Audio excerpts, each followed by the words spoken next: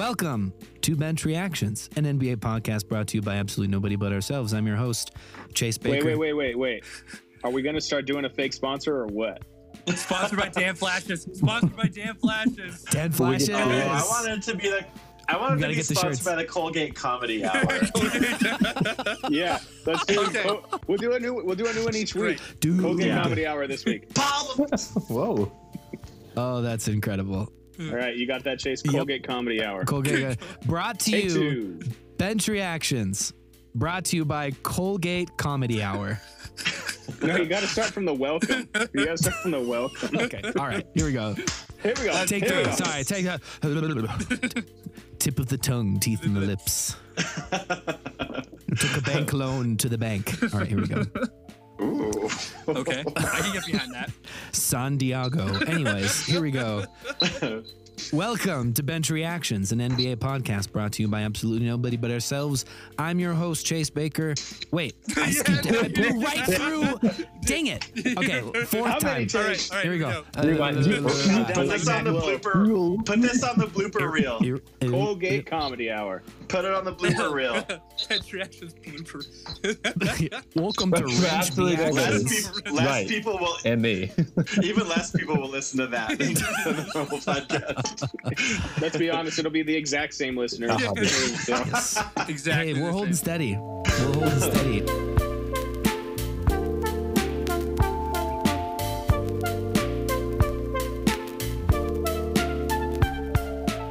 Just write Welcome it to into Bench the Reactions, thing. an NBA podcast brought to you by the Colgate Comedy Hour. I'm your host, Chase Baker, and I'm joined today by Zach Burnham, Jason Lamprecht, Dan Lyons, and Patrick Curry from an undisclosed hotel. Let's hope the Wi-Fi better is there than at Zach's hotel from a few weeks back. I don't know. It's looking a little rough. But you know what? We're going to get through it. We plow through. We get things done here at Bench Reactions, don't we? We are halfway through the NBA season. We're officially approaching halfway, 2022-2023 season. And, you know, we thought it'd be nice to commemorate this special moment with the special Midseason Awards episode brought to you by all of yours truly here at Bench Reactions. We will begin by presenting our choice for each of the league's individual awards, followed by some of our very own Bench Reactions themed awards. And, of course, we'll have our Mudpie moment of the week from our very own Dirty Dan. What is up, everybody? It's going to be an extra sloppy Mudpie this week. Very sloppy. Should have used a bigger slice. Dirty Dan coming in. Dirty Dan with the mud pie. He's not trying to ruin anyone's day. Make it the worst day. Worst day at their job. We're off the rail. All right, so top of mind news of the week, Kevin Durant. Kevin Durant looks like he's going to be out for a little bit longer than folks had hoped for. The latest report from Woj is that he's expected to be sidelined for a month, at least 2 weeks with an MCL sprain. At least it's not anything more intense, right? We know his history with rips and tears in his legs, but it's diagnosed officially as an MCL sprain in his right knee. 2 weeks, which is a bummer for the Nets because they've been on a tear, an absolute tear, no pun intended, lately with their streak of games, climbing back to the top. Well, not back because they were never there, but climbing to the top of the Eastern Conference rankings. They're going to be missing quite a bit with KD out. This is a real opportunity for Kyrie to show who he is. Yeah, he gets the opportunity to be the leader, him and Ben Simmons. If they can hold the ship afloat, I think that's really good for what the Nets could be in the playoffs. But I was 100% about to say Kyrie Irving, leader of men. Here we go. Wait, no, I got it. A chance for Kyrie Irving, leader of men, to show his quality. I will say Ben Simmons was always great when Joel was out, if you remember. And this roster is the kind of roster that Ben Simmons could look great with. I don't know if we have that guy anymore. I think Trae Young might have killed that guy, but they have enough talent to stay afloat, and that's all you got. That's all you got to do right now. I don't expect them to fall out of the top four in the East, but they had just gotten to first place, which is just huge for them from where they started this season. At least it was KD's right knee. He's had the MCL injuries in his left knee already. So I don't know if that's better or worse to have both knees, some lingering effects, but seems like it could have been worse had it been his left knee. You talked about how they just hit first place. Feels like the league interceded on behalf of the Boston Celtics. Just saying, Adam couldn't let their perfect Conspiracy Sloan theory. Conference. Are you implying that this is a lovers. hit I job? love it. I think David Stern. is like, hey, No, I think David Stern From came the back from the dead, from the grave, from downtown. Actually, though, Respectfully. how do you think the league would feel about this Nets team actually turning the beginning of this season and all of that into winning the championship? I feel like the actual front office would not be happy. Like anyone working in the front office, especially Adam Silver's office, would almost take offense. Like how did this team that so haphazardly and rambunctiously threw around, the opportunity to play with the Nets and demanding trades and, not in past couple years of not complying with guidelines, suddenly just decide to start playing better and play great? I actually wonder if it would be the opposite. I actually wonder if the league would look at this and go, look, guys can't demand trades. Front offices can deny or decline those requests for a trade, and they can still turn it around and have this. I don't want to call it a Cinderella story because there was nothing Cinderella-y about this team to begin with. But look, they're in a huge market. This is a team that's never won the championship before, and they have marquee guys that people want to go and see. So I think from a rating standpoint, it would be huge. Yeah, I'm with you, Pat. I actually agree that the league probably loves it. They love the idea of having a New York team pushing for the finals. And I think the drama from the beginning of the season just increases their appeal and the people that are going to pay attention, who already have two of the top 10 most exciting players to watch in the league. It's going to draw a lot of people. If not the league, then at least, ESPN and the media machine loves this, right? I'm sure that all the content people look at this and they're like, you can't make this up, right? Like you couldn't have scripted this out before the season the way that this is played out. And so the Kevin Durant drama just adds to that as well. Is he going to make it back? Are people going to step up? Who's going to be the leader of men on that team? It's great drama. Well, and my main question is, at least for the coming weeks, however long KD is out, it doesn't really feel, not only because KD is so good, it doesn't really feel like there's going to be a clear plan for Jacques Vaughn to have a go-to one or two players on a nightly basis. It feels like with KD's absence, there's going to be, a handful of to-do list items on his clipboard every night to think, all right, we got to cover scoring. We got to cover the length he provides, on defense. We got to cover some ball handling. And it feels to me off of first glance, Coach Vaughn is going to have to kind of spread the love amongst the rest of the guys on the team. Ben Simmons obviously taking over more ball handling. Kyrie's stepping up more on scoring. But then does he reach into the bench to cover any of the space that will be left by KD's absence? Well, the thing is, they're really deep. Yeah. So I don't think they're going to have trouble really scoring. I think you hit on a good point with the loss of defense that KD provides. He's so long that he's able to play alongside either Claxton or Simmons. Now, if they're going to have any size, I guess they can try and throw Keith in there, but they're going to have to play Simmons and Claxton together to have the same defensive level that they have with KD on the floor. And those two guys playing together makes the floor really small for Kyrie and some of those other shooters. So I think that's actually the harder task for Vaughn to deal with than the offense. Plenty of shooters, plenty of creators. I will say, thankfully, here's their upcoming schedule. Boston, not so good. OKC, Spurs, Suns, Jazz, Warriors, Sixers, Pistons, Knicks, Lakers. There are a lot of really winnable games in there. Mostly winnable games, yeah. If they're over 500 without him, that's the rest of the month. I wouldn't be surprised, especially because of some of our. I hope we're going to talk about in a little bit. Cross your fingers. We'll see. Well, speaking of which, shall we transition into the? It's like Superman, but then it went off the. Keep going. I'm not done yet. Just kidding. To the Midseason Awards. Ooh, you're really blowing there. So, Midseason Awards. here we go. Woo! We've been preparing. We've put in our work. We've done our studying. We've done our voting. Zach has gathered all of the point totals of all the voting we did for everybody across all the categories. We've meticulously gone through the league, and each of us has provided our ballot for the NBA's premier individual awards through the halfway point of the season. Points have been totaled for our overall winner in each category, which the categories, right, being clutch player of the year, sixth man, most improved player, coach, rookie of the year, defensive player, and of course, all NBA teams, and the most valuable player. So without further ado, let's get to some of these winners. All right, very excited. Now, we'll go ahead and point out that these are not who we predict will win the award at the end of the year.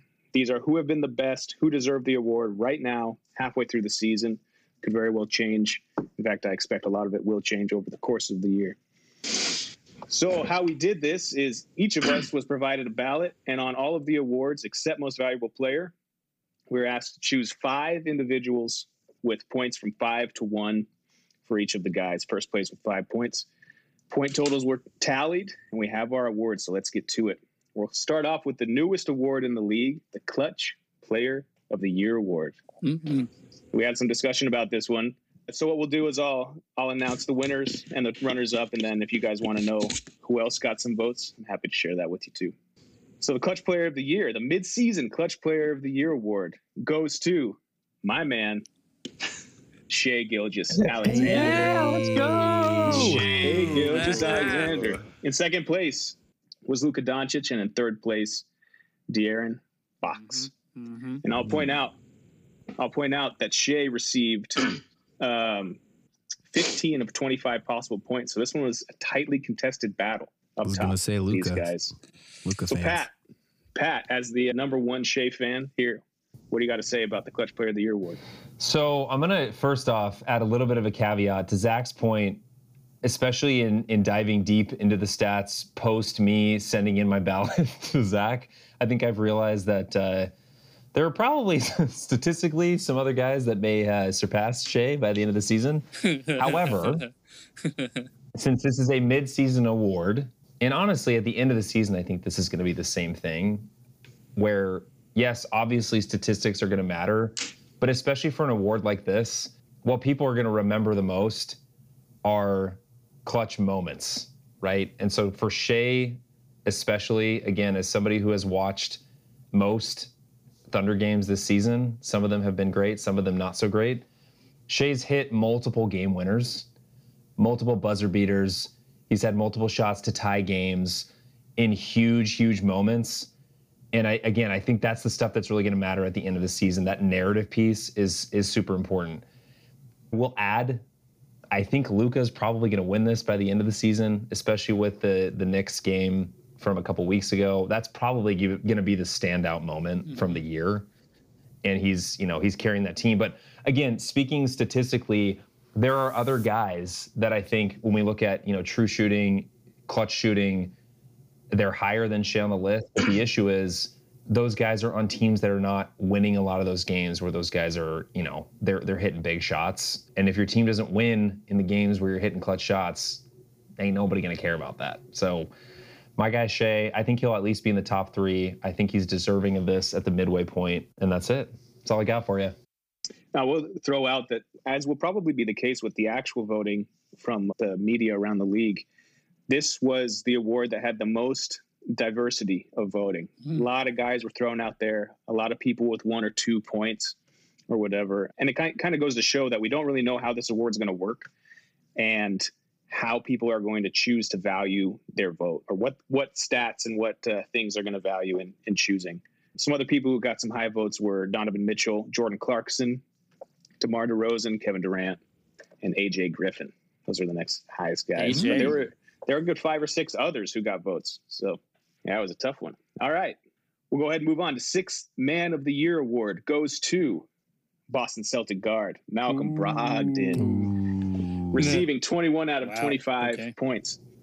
In second place was was a guy that we really like here on the pod, Benny Mathurin. I thought you were going to say Russell Westbrook. And in third place, Mr. Number 0 himself, Jason. I thought you guys were gonna put him first. I thought you guys were gonna put him first and give it to him. Imagine all of us conspiring behind your back, Jay, to be like, guys, we're gonna give it to Russ. And make Jay talk about it. I will say Jay's reaction. I will say 2 people voted Russ number 1 for 6th man of the year. 2 people voted for Benny, only 1 for Malcolm Brogdon. But what Brogdon had, everyone else voted him second. Down ballot. Yeah. And there isn't too much to say about Brogdon. I think he's the favorite to win it just because he's on the team that has a good chance to be the best team in the league. And he's clearly better than a bench player. He's not a traditional 6th man, who's just going to come in and score. He's actually more of a stabilizing force on that team. I think end of the year, he's very much going to be in the conversation still. Russell Westbrook, though, you never know. Just one of many instances over the last year where small market teams decided to collude together to make trades for literally 0 cents on the dollar in order to screw over teams that actually needed guys like Malcolm Brogdon. Thank you very much. Other candidates being the Portland Trailblazers, and I think the Hawks trading Herter to the Kings for literally nothing. Those are prices the Lakers will never be able to pay for players like Malcolm Brogdon. Thank you very much. Yeah, the Herter just so happens to be the 3 teams you might hate the most in the league. Coincidence? All right, we'll move on to our next award, the most improved player. I will say that this one was a unanimous vote. Without any surprise, the most improved player is Shai Gilgeous-Alexander. Mm-hmm. Dan, what you got on this award? I mean, this one, honestly, for me, it was pretty easy. We'll throw out a couple other contenders that I had, though. Desmond Bane replaced his arms for flamethrowers this season, and so I had to shout him out for sure. Anthony Simons has just been playing great for the Trailblazers. He's looking like a real NBA player. And, of course, I got to call out my Jazz guy, Lauri Markkanen, who's been playing great, maybe an all-star spot this season. And actually, so one thing I joked about at the beginning of the season was like, oh, Lauri Markkanen, I was watching those Euroball highlights. But, like, for real, there was something about, like, that and him playing very aggressively that I really, really liked. And, obviously the Jazz, my beloved Jazz, have lost, like, approximately 8 million games since they started the season out super hot. And so I couldn't put Lowry first. So second, I had Tyrese Halliburton, who's just been running the show in Indiana. Indiana actually looks like a real team, and that's in large part because of Tyrese Halliburton. But, I mean, for me, it was SGA. It was SGA all the way, no question. Scoring 30 points a game. Obviously, the league this year is a little inflated with a lot of 30-point scorers. Apparently, everybody can do it now. But to step up, to have that clutch gene as well, and to play that hard on a Thunder team that is waiting for Chet's foot to get better. He's just been really, really impressive. It couldn't have been anybody else for me. Yeah, you mentioned Markkanen and Halliburton. Those were 2 and 3 on our list. Bol came in 4th and Desmond Bane in 5th. And I think the one guy who was a little bit undervalued in our voting may have been Bol. Because he is playing lights out. He's the best defensive player on that Magic team, and he's really grown offensively. He could be, a unicorn-type player moving forward. I think it hurts that since Zach's segment about the Magic having a chance to playoffs, they've really sunk back into the... Hey, they beat Golden State, baby. They beat the Warriors. He destroyed them. Burn him. I want to give a little bit of love to Jalen Brunson as well as an honorable mention. I know it's kind of a cop out. I feel like a lot of times this award is like, who went from not playing a ton of minutes to playing a ton of minutes and being the guy on a team, right? But for Jalen, I mean, him and Julius Randle, I think, have been the 2 guys that have really propped up that team. They've got some role players that have stepped up as well. But Jalen's, I mean, he's a legit starting point guard. He's probably going to make the All-Star team in the East. Yeah, he very well could. I'll also throw out that, of course, our Lakers fan put Austin Reeves on this list. 100% deserving. 100% vote for Austin Reeves. Vote in solidarity. Austin Reeves get last year? Probably 0. How many did you get this year? Hundreds of thousands. Thank you very much. There are hundreds of thousands Lakers of us. Hive out in full effect. There needs to be note. like a third Jason, most important person, third most valuable player of the year award on a team, and Austin Reeves would get that award. Okay. Thank you very much. He's so desperately needed in LA. It's funny. But yeah, speaking of Halliburton, real quick, he could win it again next year. Like, he could be in the voting this year and still get so much better next year, make another jump. The sky's the limit for that guy. All right, we'll move on now to Coach of the Year. Another one where we have a unanimous vote. Brooklyn Nets coach, Jacques Vaughn. the guy with the best beard in the league by leader far. of men. Yep. Second and third, we had Leader of Joe men. Mazzulla of the Celtics and Willie Green of the Pelicans. Jason, you were trumpeting Jacques Vaughn like a month ago yep. for being coach of the year. Before it was Are cool. you not entertained? Are you? Is this not what you came for? I have a few. I have a few words for Joe Mazzulla and Willie Green. If you're not first, you're last. Suck it. Jacques There we go.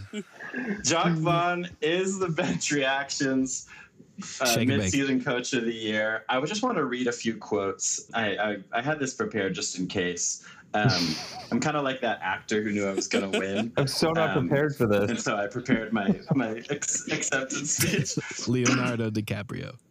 I'm going to read a quote from one Kevin Durant, who is really known for urging good locker room chemistry.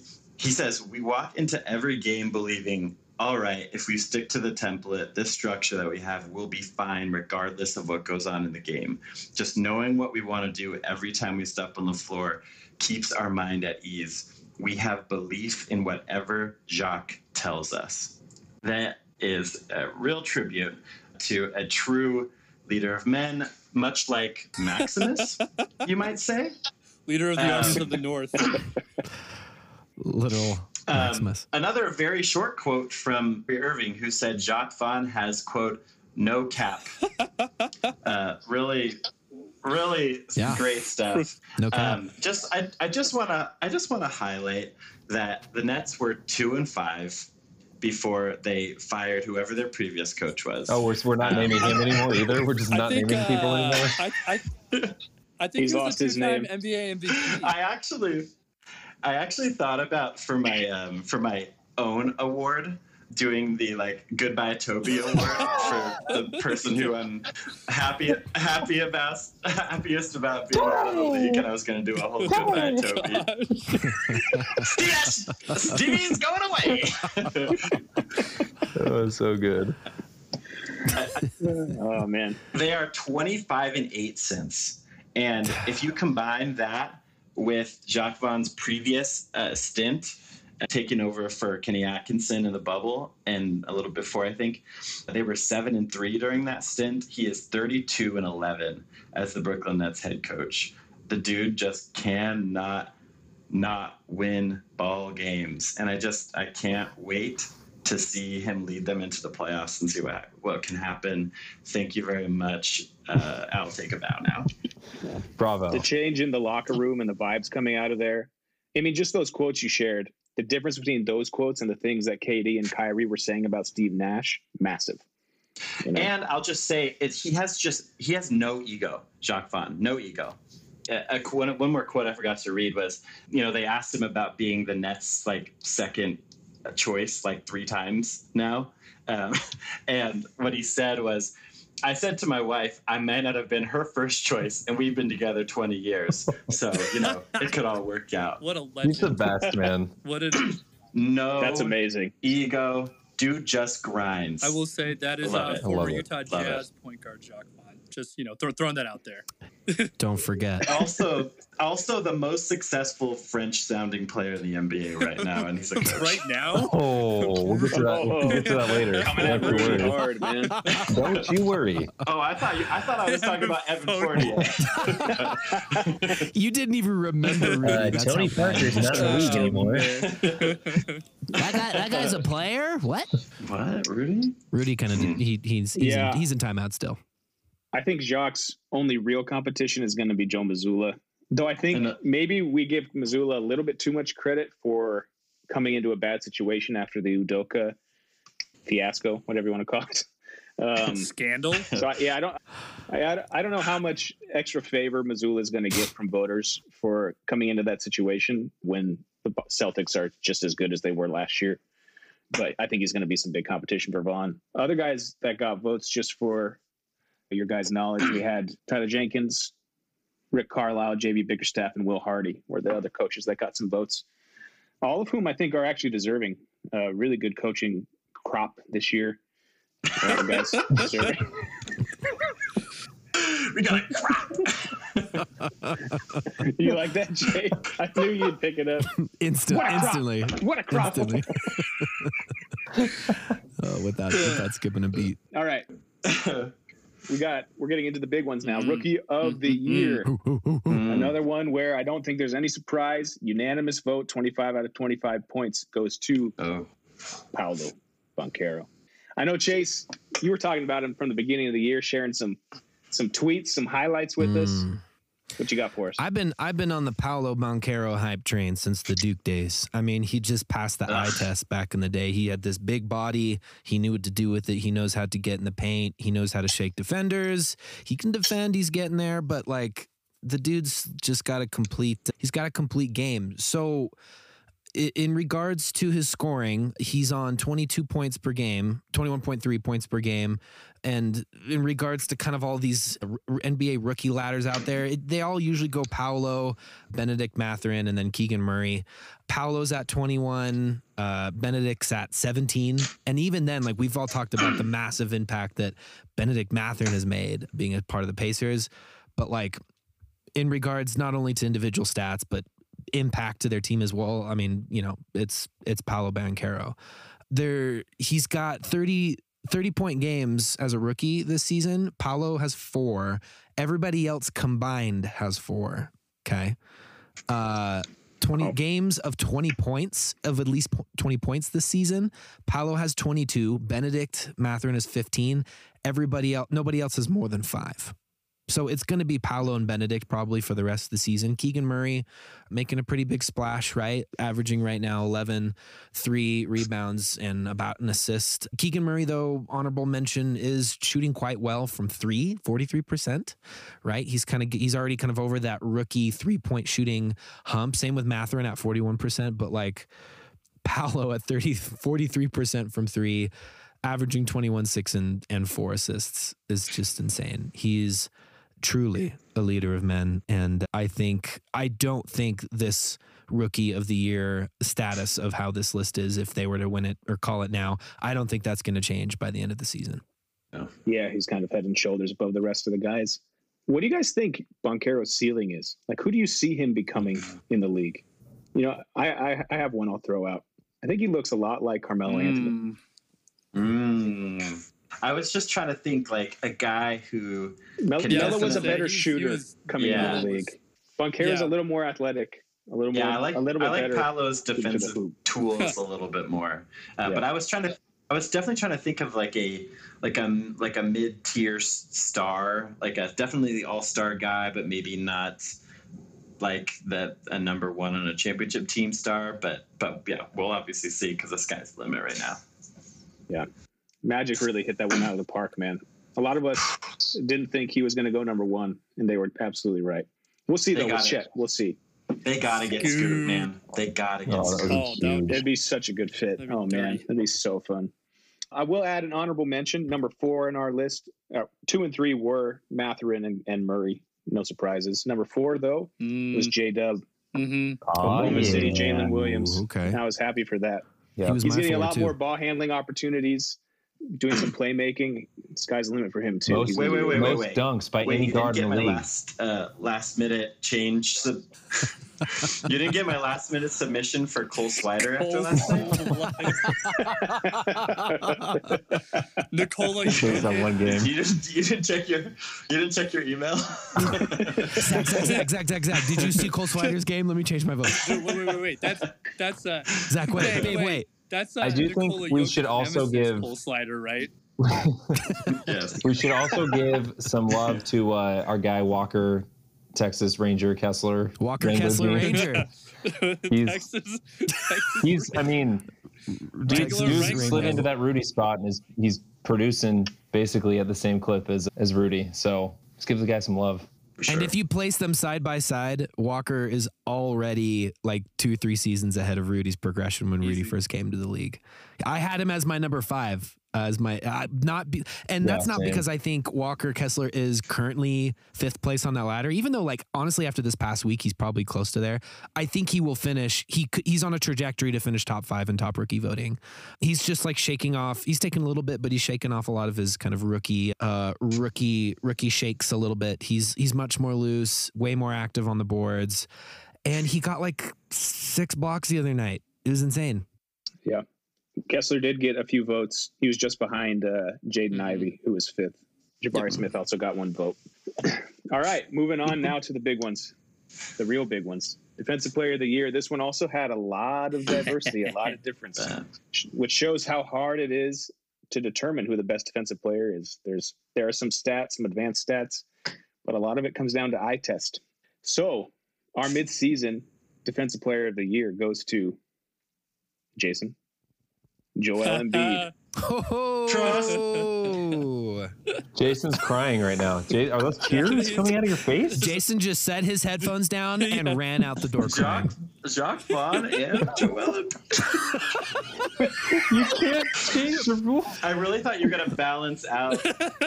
Now I'm really surprised you didn't balance it out by putting number 0 first and 6th man of the year. Honestly, I think this one is a 2-player race. And I think either player is super deserving. Like, there are other guys who are deserving, but I think it's Joel and Brooke. I think. Okay. So interesting you say that. You say that. Joel Embiid received 15 of 25 total points. Mm-hmm. Brooke Lopez also received 15 of 25 total points. It was given to Joel though, because he received 2 first-place votes, while Brooke only received 1. Yeah. Wow. So that was the deciding factor. Who are the other 2 Doesn't first get place much closer votes? than that. The other 2 first-place votes were Evan Mobley and Giannis. I want names. Jason's like, who voted not for Joel? Give me names. I need names. Tell me. No, both very deserving. That kind of. I did a statistical deep dive on Brooke versus Joel, and it is so tough. You are really splitting hairs between those guys. But I think the fact that Giannis got a first place vote kind of explains the differentiator. Is I think Brooke's job is just a little easier because he has a guy next to him who can protect the rim when he's out guarding pick and rolls and the opposite. So I'll go ahead and reveal myself as the one who voted for Giannis, number 1. What made me put Giannis above Lopez? I had them both on my list, obviously, and Lopez has been fantastic, but Giannis tends to have the tougher defensive assignment every night. Yeah, and he's able to switch 1 through 5, and I just think there's a little bit more value when their defensive advanced stats are close, even though Brooks a little bit ahead in most of them. So I want to give some love to 2 guys. Sorry, go ahead. I was just going to say, and then we'll let Jason like completely get all of his Joel love out because I think that's important. So let him bring out that sponge. I had Joel first. My second vote, and I don't think this will happen because I think Marcus Smart winning it last year, they're not going to give it to another guard this year. But Dylan Brooks, I can't believe I'm going to say this. What? I keep defending guys that I don't want to, but he's, I mean, an absolute menace. If you guys watch, especially literally, when you watch some of these games, speaking of tough defensive assignments, to Zach's point, he's the dude that's guarding Zion. He's the dude that's guarding SGA. He's the dude that's guarding Jimmy Butler. He's the guy that is guarding the toughest wings guards. And in terms of just defensive impact, he's second in defensive win shares behind Joel. And then the third guy is Triple J, which I had him high on my ballot too. I probably actually would have had him first.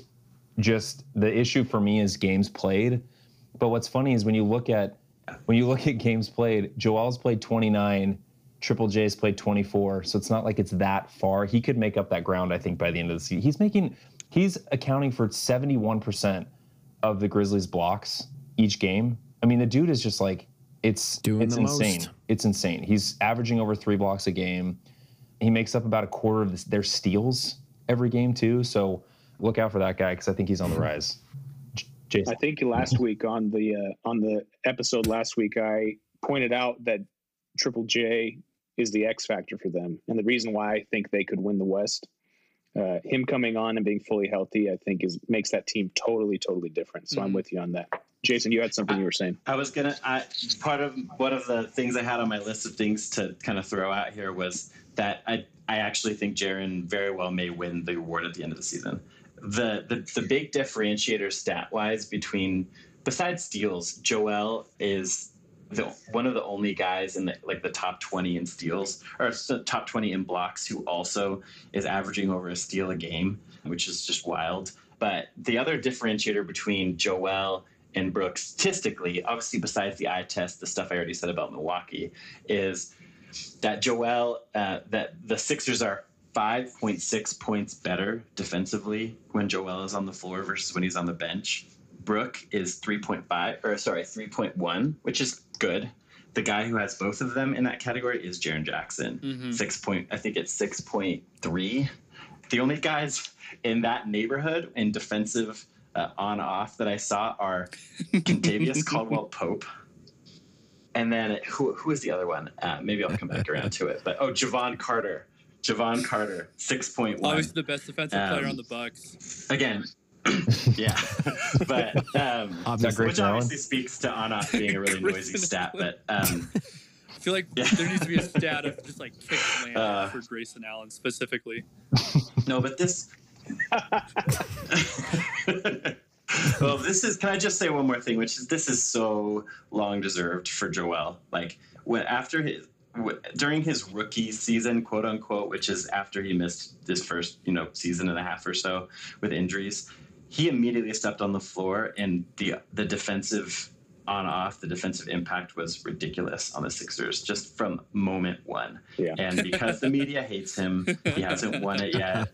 And he probably won't win this one either because of we'll see. I hope fake news, but very well deserved.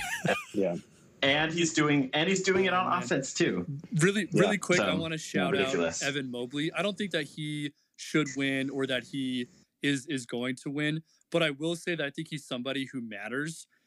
Just because that Cleveland team is stylistically so different than everybody else in the NBA. He's almost the JJJ analog in the East. Obviously they're different players, but because of him, the Cavaliers can play like a Twin Towers lineup that's viable, and that's just a fun team. So I just wanted to shout out Evan Mobley real quick. Yeah, I think Mobley and Jared Allen kind of hurt each other. 100% for this award. Either one of them are. I also want to throw out we didn't do defensive teams in this vote, but the Bucks might have 3 guys. Talking about Javon Carter having that plus minus. Well, there's also Drew Holiday on that team, so that's the reason why Javon might have that. Yeah. All right, let's move ahead. We're going to go ahead and run through the All NBA teams, and we won't have any discussion on them. We'll open up that discussion after we go through MVP. These two awards kind of go together. Even if Joel Embiid gets left off of all the teams, Jay, there will be no discussion. We'll get to the all discussion with the MVP. Yeah. So we vote. So the way we voted is there were 3 points for first team votes, 2 points for second team, and 1 point if you got a third team vote. So without further ado, first team center was Nikola Jokic, forwards Giannis Antetokounmpo, Kevin Durant, guards Luka Doncic and John Morant.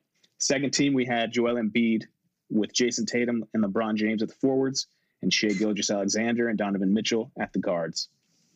And third team, we had Domantas Sabonis as our center, with Zion Williamson and Jaylen Brown forwards, and Tyrese Halliburton and Steph Curry as our guards.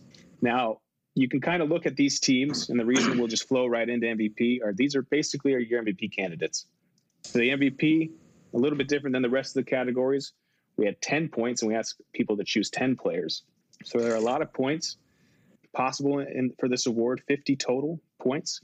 So I'm pleased to announce that our mid-season MVP award winner with 45 out of 50 possible points. Luka Doncic. Whoa, runaway. Luka time. Wow, runaway too, yeah. Yeah. So now we'll open it up. We can talk about all NBA. We can talk about MVP. I'm happy to share the rest of the list if you guys want to hear that first. Yeah, let's go through the rest of the MVP list. Mm-hmm. I want this. I want names. All right. Second was Kevin Durant, 41 out of 50 points. Nikola Jokic was third. Joel Embiid, fourth. Giannis, fifth. Jason Tatum, sixth.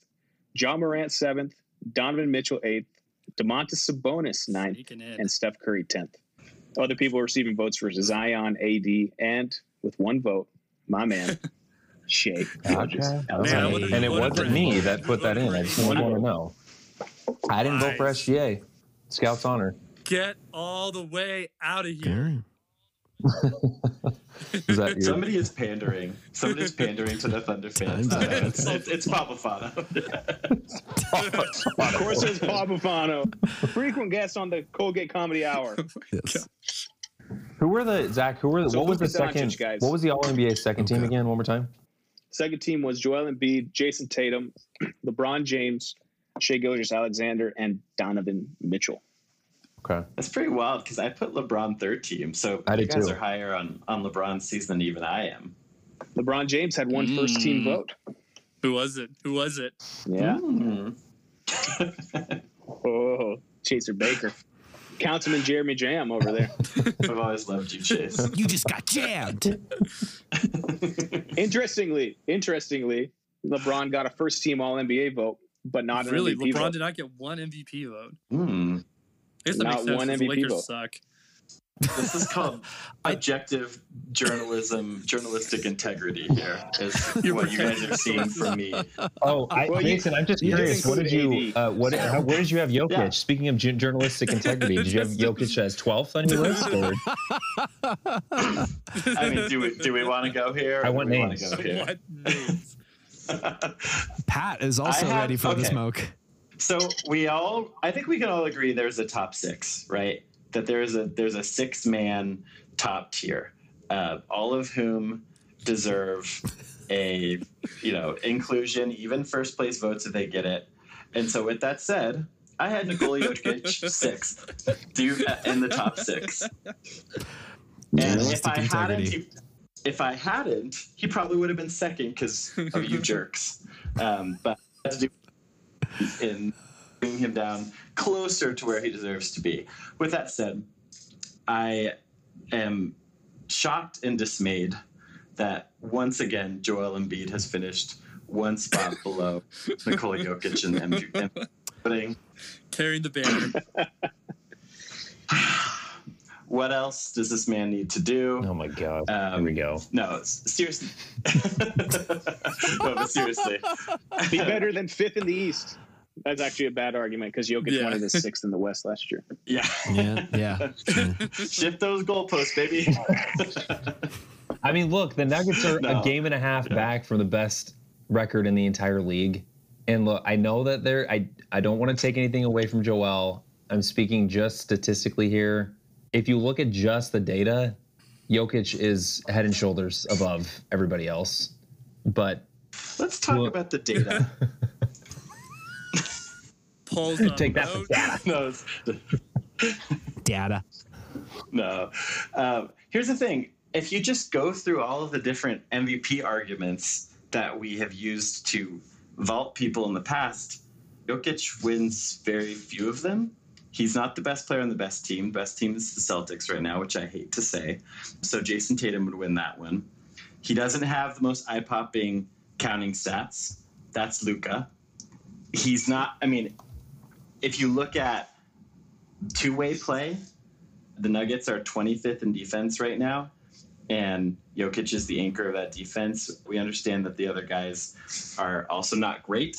Are they really 25th in defense? Wow. 25th.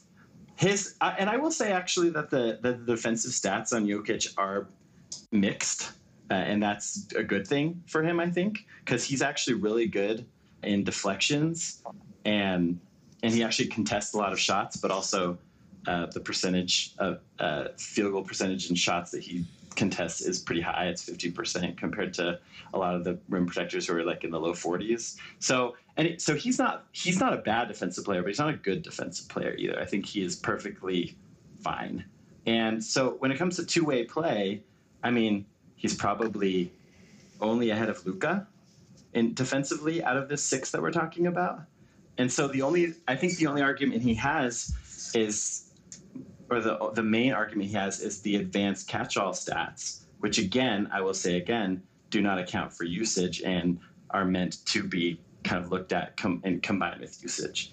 And so with that said, I think objectively his case this season would put him around 3rd, which is where we have him, right? Then you account for the fact that historically guys who win 2 MVPs get a little knock. So I think he's not going to win it. I mean, the reality is he's not going to win this year. And I think you bring up a ton of fair points. The thing that I look at, and look, we obviously went back and forth a lot in the text thread around who values what, right? And how we look at this award.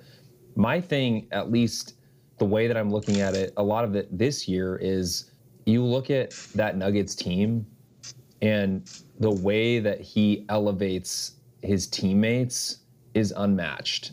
I don't think there's anybody else in the league, Luka included, that you could say bends defenses in a way that he's getting his dudes wide open cuts to the basket. Luka's a great passer. He's going to find guys that are open on the 3-point line. But Jokic's ability to draw doubles and just survey the defense and pick defenses apart completely. I hear you completely on the defensive stuff. I think that's all completely valid. They're not good at defense. They're very bad at defense. So they definitely need to up their game on that side of the floor if they have a chance to really compete for the title. But he's also not that far off from best player on the best team. I mean, they're a game and a half behind Boston. If they continue to surge, I don't know. The reality is, I think this is going to be one of the most fun votes by the end of the season because there's so many dudes that deserve it now and that could go on a run between now and the end of the season, including Joel, including Giannis. I mean, KD's out now, but like we talked about how this could help his case if the Nets suck for a month and then he comes back and he saves the day again. So just God bless parity, man. That's all I got to say. Yeah, there's going to be bloodshed over this award this season. And we just spent like all this time arguing over 3rd versus 4th. We should probably talk. I was going to say, what about Jason Tatum? What about, right? Like, we should probably talk about how awesome Luka is. Luka's amazing. He's been destined to win an MVP since, that season 1 in the league, basically, maybe a little into season 2. And it's nice that he would get it now. We'll see. Yeah. With the way the Mavericks have been playing recently, generally speaking, definitely, he has a much better chance to win. I think they're putting it together. Yep. Now that they're 4th in the West, so. right? Yep. Now right. I think 4th. That's great. It's interesting though, Pat. You mentioned, I mean, Jokic, like, again, and you said too, Jason, like it's he's won it twice in a row. Like that's already working against him. And I mentioned a few weeks back that in order for Jokic to place himself like for actual contention, it couldn't be, he's been playing incredible, but it can't be more of the same, right? It can't be MVP on a 6th place team. It has to be like a little bit better, incrementally better across the board, which is already crazy for Jokic, and his team has to finish in the top. Right now, Jokic is fulfilling those things. Like he is fulfilling that right now. He has more triple doubles than anybody in the NBA right now. And let me grab this other stat I just saw here. And he's now shot 50% or better from the field in 29 straight games. Like it feels under the radar, but Jokic is playing absolutely out of his mind right now as well. Now, as far as these things that are considered for MVP in terms of like how voters vote in regards to stats and narrative, Luka's narrative factor for MVP is stronger than anyone's right now. And I think that's going to be a lot of people to surpass. Again, that's not negating Luka's like great play. I'm not down talking that. But in terms to people considering, like the story of carrying a team into the playoffs, Luka's got that stronger than anyone. I think I just y'all are pessimistic. Jokic will win. Oh, go ahead. I don't think Go ahead, Pat. I mean, truthfully, obviously, y'all know my feelings about the Joker. I don't think he should win. And one of my reasons why is we're in such a unique time of the league where we have so much talent across the board. And Jason, you talk about this a lot. Like when we look back on history of the league, I think it's important that other dudes get recognition so that we look back at this time period and go, oh my gosh, yeah, that's right. Jokic won 2, and then Luka won 1, and then wow, KD came out of nowhere and he won the next one. Like there's just too many guys that haven't won it yet that are completely deserving that we probably need to change that narrative a little bit. Yeah. It's better than any argument I could make. Thank you, Patrick. It's crazy to me that guys like John Morant and Donovan Mitchell are 7th and 8th with the seasons they're having and what they're doing for their teams. 71 points. Should we move on to one thing to add about Jokic's defensive stats. He does have like a crazy defensive plus minus when he's on the floor. I think that speaks mostly to his ability to communicate and lead the guys than his individual ability as a one-on-one defender or as a rim protector.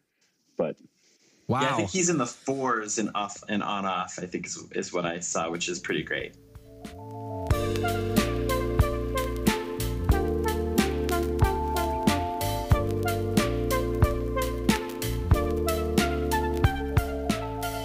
Well, we've had a that was a thrilling, riveting mid-season awards for bench. Can we call them the Benchies? I'm in for Can the we? Benchies. Oh, I like that. The Benchies. Welcome to the first Here at annual Benchies. Chili's. Brought to you by Colgate Comedy Club. I feel God in this Chili's tonight. I was literally going to say that. Yes. Oh, so good. Oh, it's too perfect. The first annual Benchies has come to a conclusion. Luka, mid-season MVP winner. I think I agree. Real quick addendum to that last bit. Yes, I agree that Jokic should not win it. I don't think he should win it, but it's just interesting to see all that progress. And gosh, there's so much parity in the West Coast. There's so much parity in the league, and there's so much parity in like the top 10 players of the league. It's insane. It's a great time for the NBA. And if I'm putting my marketing hat on and I'm in the front office, I'm thinking, how can I like take advantage of like all this talent right now? I got to send video teams all over the league. Like who's going to be documenting? We got to get Netflix to cover Luka right now. They should have started following him with cameras if they haven't already, starting like 3 years ago for the documentary that we're going to partner with Netflix to put all over the world when he wins the MVP at the end of the season. Like there's just so many cool stories happening right now. If I'm thinking, how can we get these stories out there? I want more of it as an NBA fan because I recognize it from a performance standpoint. There's so many cool things happening. All right, going into our next segment. Benchies. These are the Benchies. Yeah, maybe this is what we actually call this. The right? real Benchies. These are the real Benchies. We've all gotten together and chosen our own. We've created our own categories of these offbeat, wild, funny, random mid-season awards. These are not your typical mid-season, not your typical anything awards. We're all going to go around and reveal to each other. We don't know what we've all chosen yet as our own weird awards, but we're going to go around the horn here, as it were. Dan, let's start with you. What is your mid-season award? My mid-season award, longtime listeners will know that I really pay attention to leadership, and not just any type of leadership, specifically leaders of men. And so this is the Dan Lyons Leader of Men Award through the year. However, rather than actual leaders of men, I'm picking this award is going out to the people who have consistently demonstrated that they actually cannot lead approximately anybody. And so this is the Dan Lyons Leader of Men Award. Yes. Sarcastic. Yes. Parentheses not leaders of men. Not. And parentheses, Leader of Men Award. Okay, without further ado, I'm going to start at the bottom. So number 5, number 5, I've got Danny Ainge. And I picked Danny Ainge just because he said that he assembled a competitive roster at the beginning of this season, which will never, ever, ever not be funny. So thank you, Danny, for just giving us some excellent things. Also, it's a bit retroactive for coming in and just blowing up the Jazz season last year. I mean, that roster was tanking anyway, but Danny certainly didn't help. Okay, number 4, Jason Lamprecht's favorite two-time NBA MVP, Steve Nash, for that Leader of Men award. We shouldn't have been surprised when Katie and Kyrie said, sometimes Kevin was going to be the head coach, sometimes Kyrie was going to be the head coach, sometimes Steve is going to be the head coach, So really just a bang-up job by Steve Nash with that. Number 3, speaking of the Nets, Kyrie Irving, Leader of Men, has successfully blown up not 1, but 2 lockers, though coming back a little bit. So that's why he wasn't the last one on this. It turns out that he's pretty good at playing basketball. However, he's not pretty good at, talking, let alone to other people. And so Kyrie in the locker room is great. Pat, you're going to love this one. At number 2, we got Trae Young, Leader of Men. Oof. Let's go. Bad vibes in Atlanta. Bad vibes in Atlanta. He is going to single-handedly force Nate McMillan to retire at the end of the season. So let's go, Trae. Let's go. Honorable mention here, not basketball related. I'm just throwing in it because I'm throwing in an honorable mention of Kanye West at number 2. Kanye West. Okay. This is a basketball podcast, my favorite man. philosopher Dave Chappelle said, and I'm warning him in here because my favorite philosopher Dave Chappelle said Kanye got in so much trouble that Kyrie got in trouble. So I thought it was worth bringing up. And number 1, our favorite Leader of Men on this is the indomitable Rudy Goober. As Rudy Goober, Leader of Men, I'm a goofy goober, yeah. Leader of Bees, Rudy Goober. Everything is going fine in Minnesota. It's fine. Things are great. I bet his bees are doing really well in the winter in Minneapolis. I wonder if he invites people over and gives them honeycomb and I don't know. Maybe he brings homemade honey for after the games. Popeyes maybe he spreads it on his, important for the environment. He spreads it on his croissant. Yeah, exactly. I think that Rudy uniquely.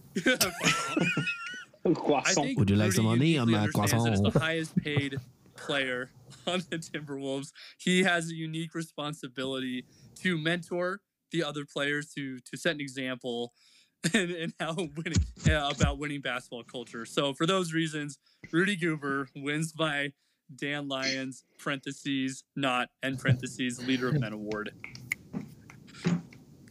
Beautiful. Beautiful. It had to be done.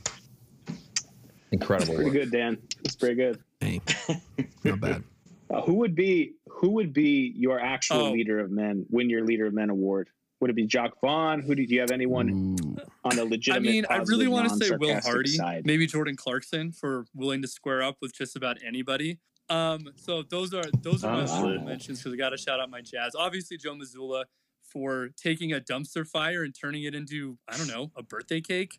Honestly, that's got to be one of my favorite quotes on this podcast. Unbelievable. From dumpster fire to birthday cake. Unbelievable alchemy from Joe Mazzulla. He talked to Nicholas Flamel, found the Sorcerer's Stone, and is just doing incredible work. But honestly, I have to give it to not only Jacques Vaughn, but Jacques Vaughn's beard, because the magic that is contained in that man is unreal. I actually cannot believe it that Jacques Vaughn turned that basketball team into an actual basketball team. So I got to give it to Jacques Vaughn. Here. You guys are trying to butter me up after that whole MVP conversation. And hey, we landed in an okay spot. Jason, Dan, it was good discussion. We're good. We're good. Dan, that was amazing. Jason, what do you got for us? What is your Benchie? What is your silly midseason award? All right, so my special Benchie for the midseason 2022-23 season is the Big Hank Cramblin Award for the guy who's convinced everyone that he knows what he's doing, but he's really just pooping in everyone's food. Yes. Oh my gosh. I have a special interest in guys who the media has decided are geniuses of basketball and who actually behind the scenes are leading their teams to ruin. And so this is for both coaches and front office guys. I have a feeling like you made this list for a particular person, but I want you to keep going. What makes you go that? All right, so the honorable, I'll fly through the honorable mentions are the 2 through 5 guys. Doc Rivers wasting another incredible Joel season, and yet somehow everyone thinks that just if you come up with a little catchy slogan, that doesn't mean you're not pooping in everyone's briefcase. This dude will continue to get passes the rest of his life, maybe because he studied the Clippers ship when Donald Sterling was being super racist. Who knows? Number 2 is Nick Nurse, which is sad to me. Heartbreak. Dude has a great rep, and I would have sworn by Nick Nurse literally a year ago. It's been brutal. They've been weirdly healthy too. All their guys are in the 30s in games played, are their main guys. If you Google Nick, if you just search Nick Nurse on Twitter, you're gonna find a ton of Raptors fans with all kinds of complaints about him, but especially about how he's running those dudes into the ground, low-key Tibbs style. So that's rough. Especially, and that's also a little bit of revenge for me picking Toronto to win the Atlantic Division and then turning into a total mud pie. Mark Cuban, he's third. Okay. Get my man some help, honestly. Number two is Steve Nash. NBA MVP. I don't think anyone is ready to admit. I don't think any alleged 2-time MVP. I don't think anyone is ready to be out here admitting how bad of a job Steve Nash did at the beginning of this season. But I'm going to give the people what they want. I'm going to tell the people the truth. So yeah, he's number 2 for the Hank Cramblin Award, and the winner of the Hank Cramblin Award for guys who convince everyone they know what they're doing, but really they're just pooping in everyone's briefcase. There it is. Beautiful, beautiful stuff. Yes, he was on the right side of what for the Timberwolves might be the worst trade in NBA history, but it is malpractice that he has not traded away enough good players to make his team bad enough to get into this lottery. What are we doing? They're hovering around 500. They're going to continue to hover around 500 until he steps in and does what he was brought to town to do, which is to tear this thing down. Come on, man. I'm not saying you got to trade Lauri Markkanen. He may be a long-term piece, especially with how the leap he's taken this year.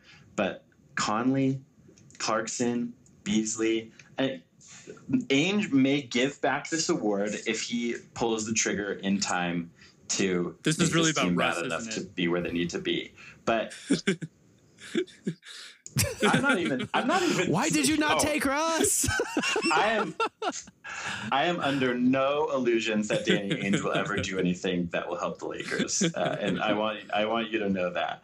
But this dude needs to act now, or what are we gonna do? Obviously, it's possible Minnesota could be bad enough to get them into the mix, but they need to get in the mix because they're not getting a superstar otherwise. I'm sorry to say it, but they need to be moving in a direction, and this is a really big missed opportunity if he doesn't act. So, Hank Cramblin Award, Danny Ainge. Here. That was beautiful. Wow. I have only one comment for that You definitely put Ainge first because you hate Danny Ainge. Not because he's worse than those other guys. I'm like, you don't hate him because of the trade. You hate him because he's a Celtic. Content, man, content. I totally agree with the take, though, that they should just blow it up. Like, what's the point of going to a play-in game, even making it to the first round? Like, what's the point? But I actually imagine that the ownership and the rest of the front office guys, maybe, when they saw the team playing well, were like, no, let's make the playoffs. Let's make a little bit of money, whatever. We have so many picks in future years that there may be other chances. And the chance, even if they were to end up in the top 5, are so low to get Wemby still, right. You know? Thank you. Fifth pick has what, like a 10% chance? Yeah. But you got to get on that path now. Yes. You got to start taking your chances now. Or you're just going to kick the can down the road. Yeah, I guess they could offload like 3 or 4 guys now, and they could still, like, there's still plenty of time for them to be on that path because they are just, I wouldn't even say they're in the middle, right? They're like on top of the low bubble. A couple of those guys still have 2 years on their contracts, which also plays into maybe not moving them. I think the only guy that we talked about that has 1 year is Jared Vanderbilt. So I think he's the most likely to be traded for that reason. All right. Can't wait. Should we move on to the next one? Let's do it. Zach, what do you got? That's me. So my award, I'm calling the Rico I've been drinking green tea all day award. Amazing. I have five slots here. I'll run through them quickly. My honorable mention, though, is Matt Ryan, Lakers legend Matt Ryan. Bless you. Simply for that one moment when you know he got put in that game, he got the ball somehow, the green tea was flowing through his veins. He was picking up that traffic cone. He hit that shot. So that was totally his hat. This award, I was thinking of like some of the sort of like punks in the league, like Dylan Brooks and Patrick Beverley, like those guys sort of fit the mold. But I didn't want this to just be a negative list. So it kind of dances around. So in 5th place, I have Jordan Clarkson. Yep. Yes. The Jazz trade away all their guys. Jordan Clarkson gets to be a starter. He gets to just have the ball in his hands whenever he wants. And I'm sure he's like, I've been drinking green tea all day. He was out of me. And it shows. Yes. Now the one moment that shows that he fits this mold just a couple days ago when he squares up against Triple J, who would end his whole career if they fought. It shows, he's definitely been drinking his tea. Baby Laker. In 4th place, I have one of my guys right now, Jose Alvarado from the Pelicans. Let's go. That's a good one. Love that guy. This guy takes any defensive assignment that's put in front of him, even though he's 6'0". He steps up in big moments, such as his 38-point game. He's not scared to beef with all-time greats like Chris Paul. Chewing on Chris Paul's ankles. But the one thing that really makes him a guy who's been drinking his green tea is how fast that little guy's legs move on the court. You guys got to check it out. They just go. He's so fast, but he takes twice as many steps as the next closest NBA player. Unreal. For sure. All right, number 3, I have not a player, but half court fan shots. These guys let's go. are going crazy. These fans this year have been drinking green tea all day. I don't know how many there have actually been, but I looked through some news and I found at least 6 this year. Ranging from a guy winning $75K at a Lakers game to winning $500 in Indiana. I saw that Indiana would come on, Indiana. Are you kidding me? But there are no stats on this. I can't find the stats anywhere, man. But this has got to be an unprecedented pace of half-court shots. There were 2 at Lakers games in like a 2-week span. It was incredible. 2 Lakers, a Knicks one. There was a Hawks one earlier this season. Anyway, number 2, this is another positive one, is Mr. Luka Doncic, the MVP. Can I say more? Fitting, Part of this really goes to the guy's energy. So you wouldn't think of him as the green tea kind of guy because he's slow. He makes his decisions. He plays at his own pace. But what gets me and makes me think this guy's got some of that green tea running through his system is the joy that comes out when he does something cool. Yeah.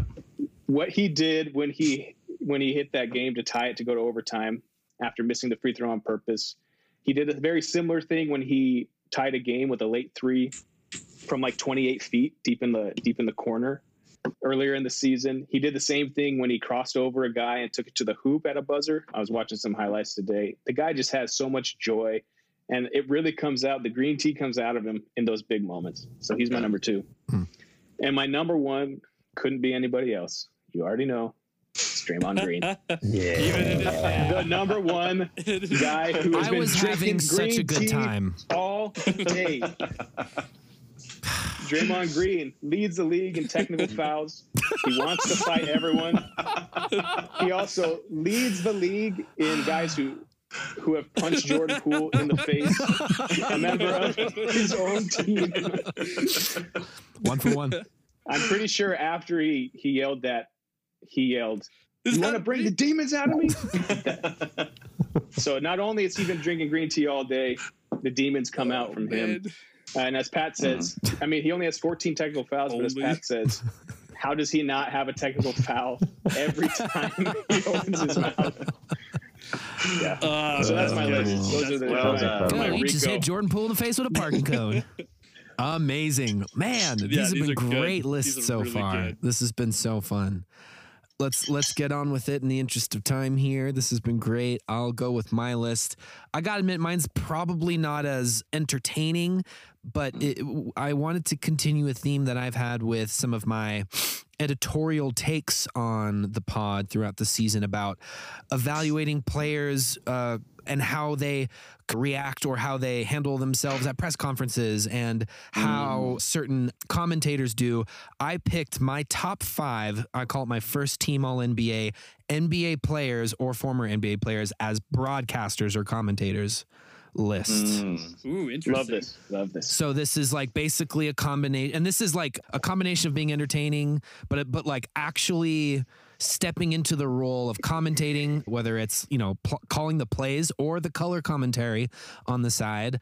I wanted to pick my top 5 of who I feel like coming out of the NBA actually does a great job of being an NBA, bringing the NBA player perspective while doing a great job of calling games. So we'll start at 5. I don't really have any honorable mentions. I'm open to honorable mentions after I mention the list here. Coming in at number 5, we've got the all-time great Bill Walton. Oh my God. Yes. As a color commentator, that guy is gold every time. So many good bridges in Portland. Dude. So many good bridges to chat about. He brings this unique spin that like makes him so fun to listen to. It's called being high. And it's you let him say anything he wants. There's like he's got his bag of THC edibles in his pocket, popping them in between commercial breaks, right? Getting his head right, getting in the zone as it were. And he's just so fun to listen to. He'll like, and you already know he's speaking from a place of authority anyways. So he'll chime in and say, oh yeah, like great defense and the way he like the backdoor cuts and all. But then like, yes, the bridges. We'll just say whatever. It's amazing. Bill Walton. I have Bill Walton at number 5. Number 4, I've got the all-time great Mr. Stephen Curry. Have you really listened to him call a game? It's quite good. He sits there. He's like good vibes. Like he's sitting there having a good time. And what's interesting is because he's an active NBA player at the moment, right? Like he's still going to be playing for a while. He doesn't care to try and be a good commentator. He's just out there to have fun, but it's infectious. It's like the infectious. Steph is the embodiment of infectious joy for the game. That same joy that Luka has. Steph has it in his own way, especially like when we watched the 54-point Clay game. Clay's dropping 50 plus buckets. Steph's been out, right? Steph actually came back tonight, I believe, against the Suns. We'll have to check in on those highlights. But Steph is just going bonkers. He's bouncing all over the bench, cheering for everybody. So the second he gets on a microphone to talk ball while people are listening, it's a good time. It's infectious joy. So maybe not so much from a skill perspective, but again, from the overall, like I want to turn on the broadcast, and am I going to enjoy listening to Steph? Yes. Call games, right? I could see him like being real Chris Collinsworthy, just like, oh man, yeah, like just excited about everything. And he tries to play it off like, I'm going to be a chill guy. But like, he's the fun guy. He's like popcorn. All right. This is where it gets serious. By the way, 3 and up are like, right? Like these people, I feel very much, I'm now kind of switching to serious mode in a sense. Number 3 on this list, more podcasting than normal, JJ Redick. JJ Redick, and especially for the way he breaks down the game, like on the morning talk shows, right? Like inside the, not inside the NBA. What's it called? First something. First Take. Yep. First Take. Yep. His appearances, his analysis on those shows, like really is quite unparalleled. Like he was the first NBA insider broadcaster that was a former NBA player that I really like very quickly respected, who came and not only provided his, on the court analysis of how players play, but like the way that he is talking about what's going through players' minds, the impact of how NBA players are bringing themselves onto the court.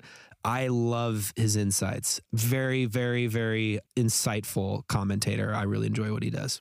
Number 2, this is my number 2. I have Richard Jefferson. Richard Jefferson very quickly went from being, hey, I did my time in the league. And dude, now the dude runs his own show. The dude's calling games all the time, left and right. He's charismatic, whether you agree with his takes or not. He is a very talented commentator. He's very good at this job. Fire TikTok too. Oh yeah, good on TikTok. Yeah, he understands the new game and that he needs to play in regards to social media, get his name out there. And guys, this number 1 was really, really hard. But I just don't think you can unthrone what's at number 1 right now, and that is the entire cast of Inside the NBA on TNT.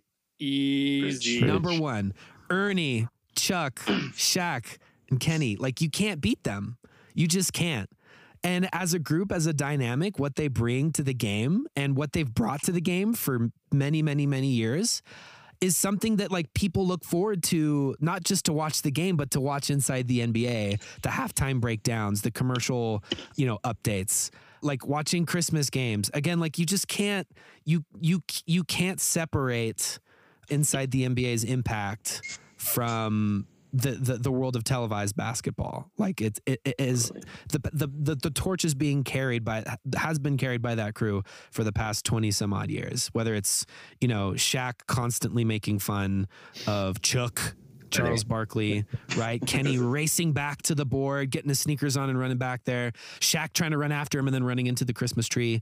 And then of course, Ernie just being like the most centered, grounded, leveling, foundational voice amongst the crew to actually kind of bring this sense of warmth to the broadcasts. That's just like, it feels like you're watching just your crazy uncles talk about basketball.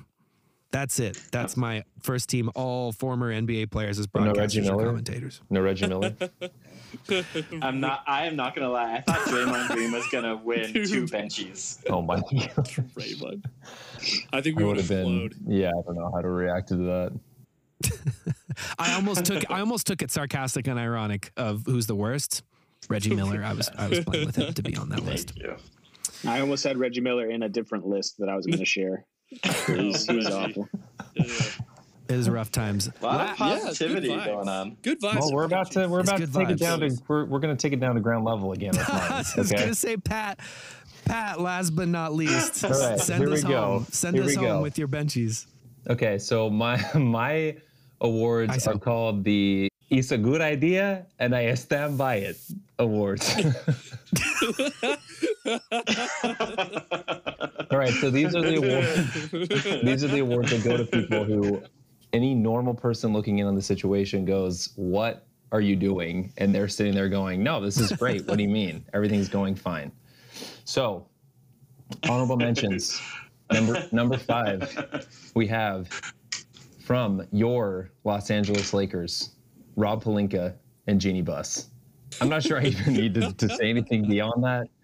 The fact that they're wasting, and again, I know that LeBron is to blame a little bit with everything that's happened roster-wise, but come on, we're wasting LeBron's career. He's playing incredibly well this year. Can't believe they're only number 5. Yeah, well, I was gonna say, who do you have ahead of them? We got. It's a long list. There's some good stuff in here. Okay, number 4. Remember that time when your mother-in-law? When number 4. Do you guys remember that time when the Warriors thought that they could straddle the line of 2 timelines going on at the same time? That was fun while it lasted for the first 4 games of the season. And now James Wiseman is hurt and has played most of the season in the G League. Moses Moody has done basically nothing. And they've got guys like Ty Jerome and some guy named Anthony Lamb, who I'd never heard of before the season, playing legit minutes for that team over these young guys. Kuminga is probably the one exception to this. Poole obviously has started to come on a little bit, but you can't play both sides. It's not going to work for you well. So that's number 4. Number 3, all of the Utah Jazz uniforms, besides the purple mountain ones, they look like they were designed by a 13-year-old as part of a middle school project. Okay, so I think that my here, little Timmy, see that blackboard? Here's some yellow paint. Yeah. Hey, Ryan. On that. So that's. Yeah. But guys, they cost more if the patterns are complicated. That's it. That's the one. Dan Flashes, baby. Let's go. Now. Maybe they should hire Dan Flashes next year for their new uniforms. Oh my gosh. Okay, so that's number 3. Number 2, James Harden leaking to the media that he would be interested in going back to the Houston Rockets and then pretending like it wasn't him. Oh my gosh. Oh my gosh. Can we go back? So let's go back to the Christmas Day game. They basically asked him, hey, this report came out. His response in true James Harden non-answer fashion was basically, what, you're not even going to wish me Merry Christmas before you start asking questions? The dude is just an ultimate, I don't know, man. I don't even know what to say. Like trying to pretend like that wasn't who, if it wasn't you, then who leaked that? Okay. And his next question was, where's the club? Give me the club. All right. The award for the It's a Good Idea and I Stand By It awards goes to Tim Connolly of the Minnesota Timberwolves for making one of, if not the worst trade, at least in the last probably 10 years. Might go down as one of the worst trades ever. I don't know what he was thinking at the time. Honestly, I'm not sure where his head's at now. I know what he was thinking. I'm doing the best at this. I was going to say, why does it... That doesn't fly off. A great steering wheel. Oh my gosh. Oh my gosh. You blinked. You should know your mother-in-law. Oh my gosh, so That's good. So great. your awards right there. There you go. You are doing the best at this. Wow. Say anything more about Tim Connolly, right? Wow, I know we've laid it on thick. I was gonna say, Jay, you would put another Frank Camblin or another Hank Cramblin. Frank Camblin was a Lakers. Hank Cramblin. I was surprised you didn't have him on the list. Yeah. Yeah. Also, also kudos to you, Jay, on the journalistic Truly. integrity. I haven't heard you say the words Rob next to Pelinka like this whole time. So. I think the problem is nobody ever thought that he was. I'm really just a fan of the game, like of the sport. I don't really have like allegiances, you know. I follow players, not teams. You follow numbers. You follow numbers, not teams. Number 0. Yeah, I just go where the stats lead me, guys. You know, Makes sense. Everyone has element. That was amazing. Wow, that was rad. Dan, let's get to your Mudpie moment and call this a We're night. gonna keep this one pretty quick.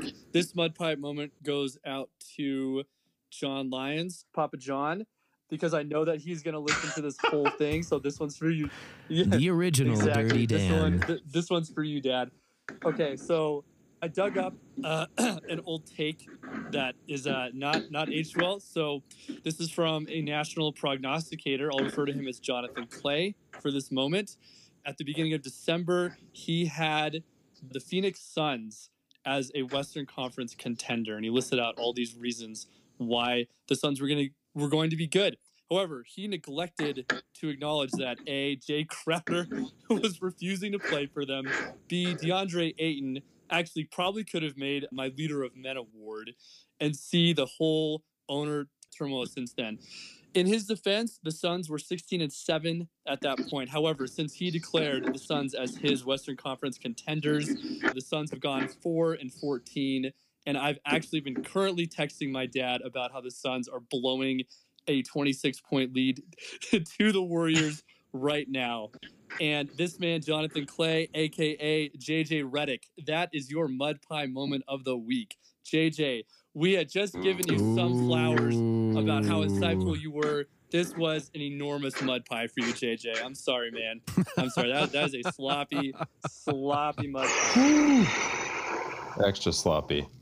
Yep. JJ curse right there. He's not doing the best of Devin Booker could be on our MVP list, by the way. Devin Booker needs a functional groin, apparently. Love it. Wow. That was a great one. That brings our mid-season awards episode to a close. The Benchies. The Benchies. We celebrated and handed out the Benchies. I got to say really quick, probably one of my favorite. I think the award for best Benchy title goes to Pat. You got to say it again. Yes, you do. It's a good idea, and I stand by it.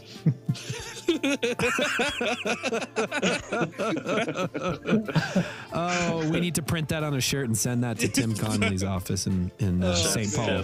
Chef's kiss. Good work, team. Friggin' kiss. Well done, guys. Amazing work.